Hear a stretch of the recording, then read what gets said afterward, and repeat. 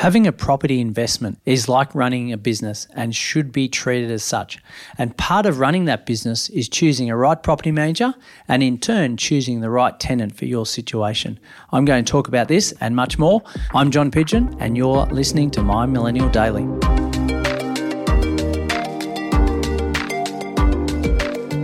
So, great question from Trish. I'm having to rent out my first ever brand new property, or near new soon. I'm having anxiety and feel like the tenants will not look after the house the way I do. Does anyone have any tips on how to manage anxiety, especially to renting out their first home ever? Thank you. Great question, Trish, and a very common one. Well, I've got some tips for you today and I'm going to run through those. First of all, it's an emotional thing that we need to remove from the situation. If we can't handle the fact that someone's living in the home that we used to live in and we do already own, then we may not want to rent it out in the first place. Ideally, we want to overcome that anxiety and that emotion by just simply looking at choosing the right people on our team, and that's what I want to expand on here. So first of all, we need to choose the property manager wisely. We need to look at 4, 5, maybe 6 property management firms in the area that we own the property, and this area may not be where we're living, and that's totally fine, but the research and checks are still the same. So we're getting a feel for them on the phone. We're getting a feel for how quickly they reply to emails and phone calls. We get an understanding of how long the property managers have been working in that firm, right? How many properties do they have on their books? How many people do they have working for them per property or per properties? And understanding how closely they work with the tenants in relation to the upkeep of their properties that they're managing. So choosing that property manager is an extremely important part of this process of running our property investment business, because I think a bad tenant is a result of choosing a bad property manager, which comes back to you as the owner or the business owner. Right. So once we've chosen that property manager, we get an understanding and a realization of the expectations that they're going to bring to the table when choosing a tenant. And then the journey through that process of having a tenant is a smoother one for you as a business owner. So then when we're looking at a tenant, I think 3 things as a worst case we want 2 of them achieved. 1, don't wreck or damage the property. 2, pay on time. And number 3, respect and look after your houses or house. Now, we're looking at this in the interview process. So hopefully we're buying or own a property in an area that's got low vacancy rates, which means that we can have multiple applicants applying to live in our house. So if we've got that, we can pick and choose and get an understanding as to whether that potential tenant is going to adhere to those 3 things that we've asked for. And a property manager should absolutely have those standards as an absolute minimum. We need to understand how often the property manager is going to inspect that particular property for us. Are they taking photos? Are they doing videos? Are they doing drive-bys in between?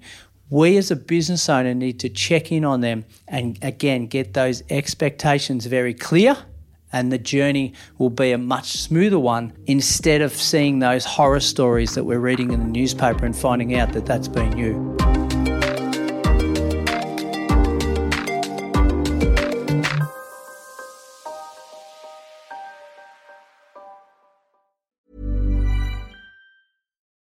Since 2013, Bombas has donated over 100 million socks, underwear, and T-shirts to those facing homelessness.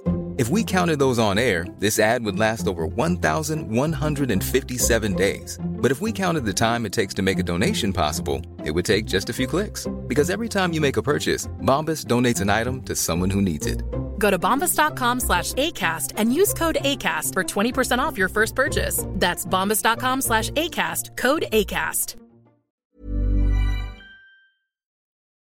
So, in summary, let's look at the things that we can do to ensure that that journey for you as a property investor / business owner is a smooth one. Number 1, we need to make sure that we choose that property manager wisely. We've done our research. We haven't just chosen the first person or the first business that we've seen. We've done our research and we've shortlisted it to choose the property manager that we now want to take on. Number 2, choose that tenant wisely. understand what your expectations are, and understand that the property manager knows your expectations. And number 3, let's appreciate that the tenant's actually moving into your property. Let's appreciate the fact that they're paying you money, which goes to the running costs of that property investment for you. It's much cheaper to keep a tenant than to find a new one. So how do we keep a tenant? Well, it's just simply a level of respect. We might find out when their birthday is. We might find out what their interests and hobbies are. We might buy them a gift on Christmas, right? It's a two-way street. It's not just you getting money from the tenant and get on with your life, Mr. and Mrs. Tenant. It's absolutely a two-way street. We show the tenant respect, and that tenant should be paying us back by making sure that they're not wrecking and damaging the property, they're paying on time, and they generally have respect and look after your house for years and years to come.